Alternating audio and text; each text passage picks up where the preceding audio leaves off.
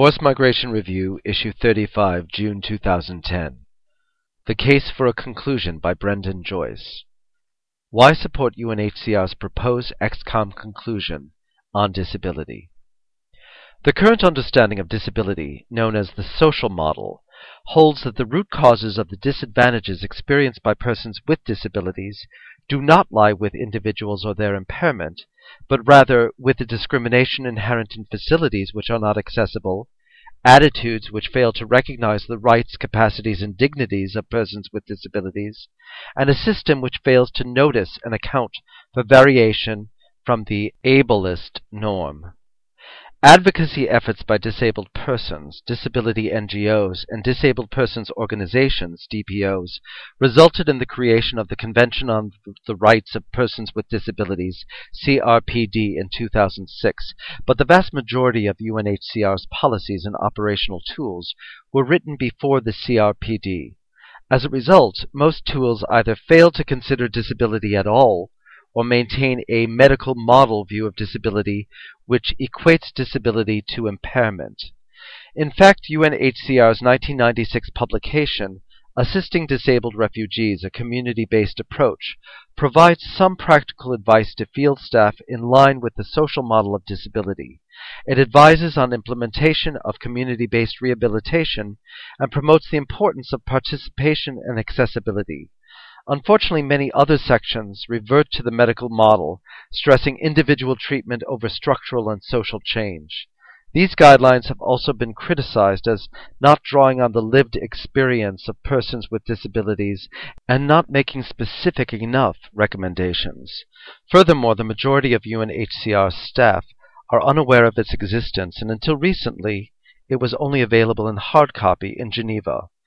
Ironically, since this criticism was made, the guidelines have been uploaded to UNHCR's RefWorld website in a format inaccessible to the screen readers used by visually impaired people. Endnote 1.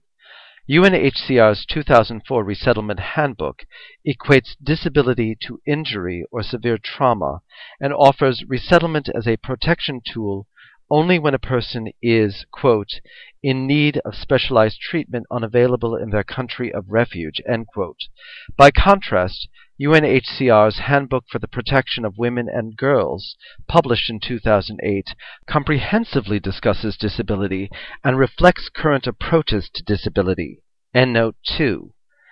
At the time of writing, May 2010, following extensive lobbying, Endnote 3, a draft text for an ExComm conclusion on the protection of and assistance to asylum seekers, refugees, stateless and displaced persons of concern to UNHCR with disabilities, this title still under debate, is being prepared. Why a conclusion on disability? Executive Committee ExComm conclusions constitute broad expressions of consensus regarding the principles of international protection. As soft law, they are not legally binding in the same way as CRPD, but are, quote, relevant to the interpretation of the international protection regime, end quote, endnote 4. ExComm conclusions can serve a number of functions, including bullet point, introducing or reinforcing principles which may later be accepted as binding parts of customary law. Bullet point, supplementing the Refugee Convention and Protocol to cover protection gaps. Bullet point, providing interpretive guidance of refugee law to states and judiciaries. Bullet point, providing operational guidance to UNHCR and NGO staff.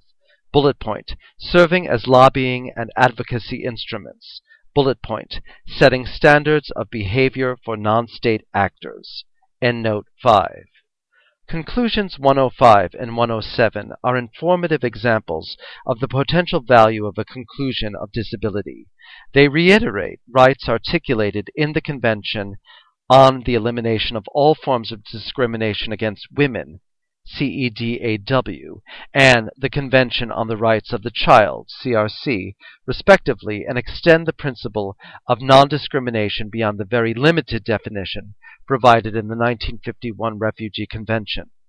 Conclusion 107 introduced a number of accepted child protection principles, such as the best interests of the child to the refugee law discourse. Conclusion 105 led to the 2008 Handbook on the Protection of Women and Girls and the establishment by the Center for Refugee Research, which was involved significantly in the creation of the conclusion, of an advocacy and monitoring body for the protection of refugee women and children. Conclusion 105 even led to a target of 10% of resettlement places for women at risk. Each of these conclusions addresses a gap in the refugee protection framework and provides operational guidance to UNHCR staff, making them amongst the most utilized of all ExComm conclusions. Endnote 5.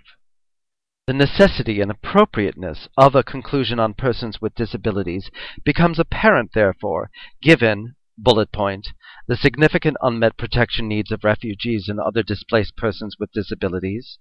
Bullet point, the lack of attention to disability and use of outdated models of disability in UNHCR's policies, guidelines, and tools.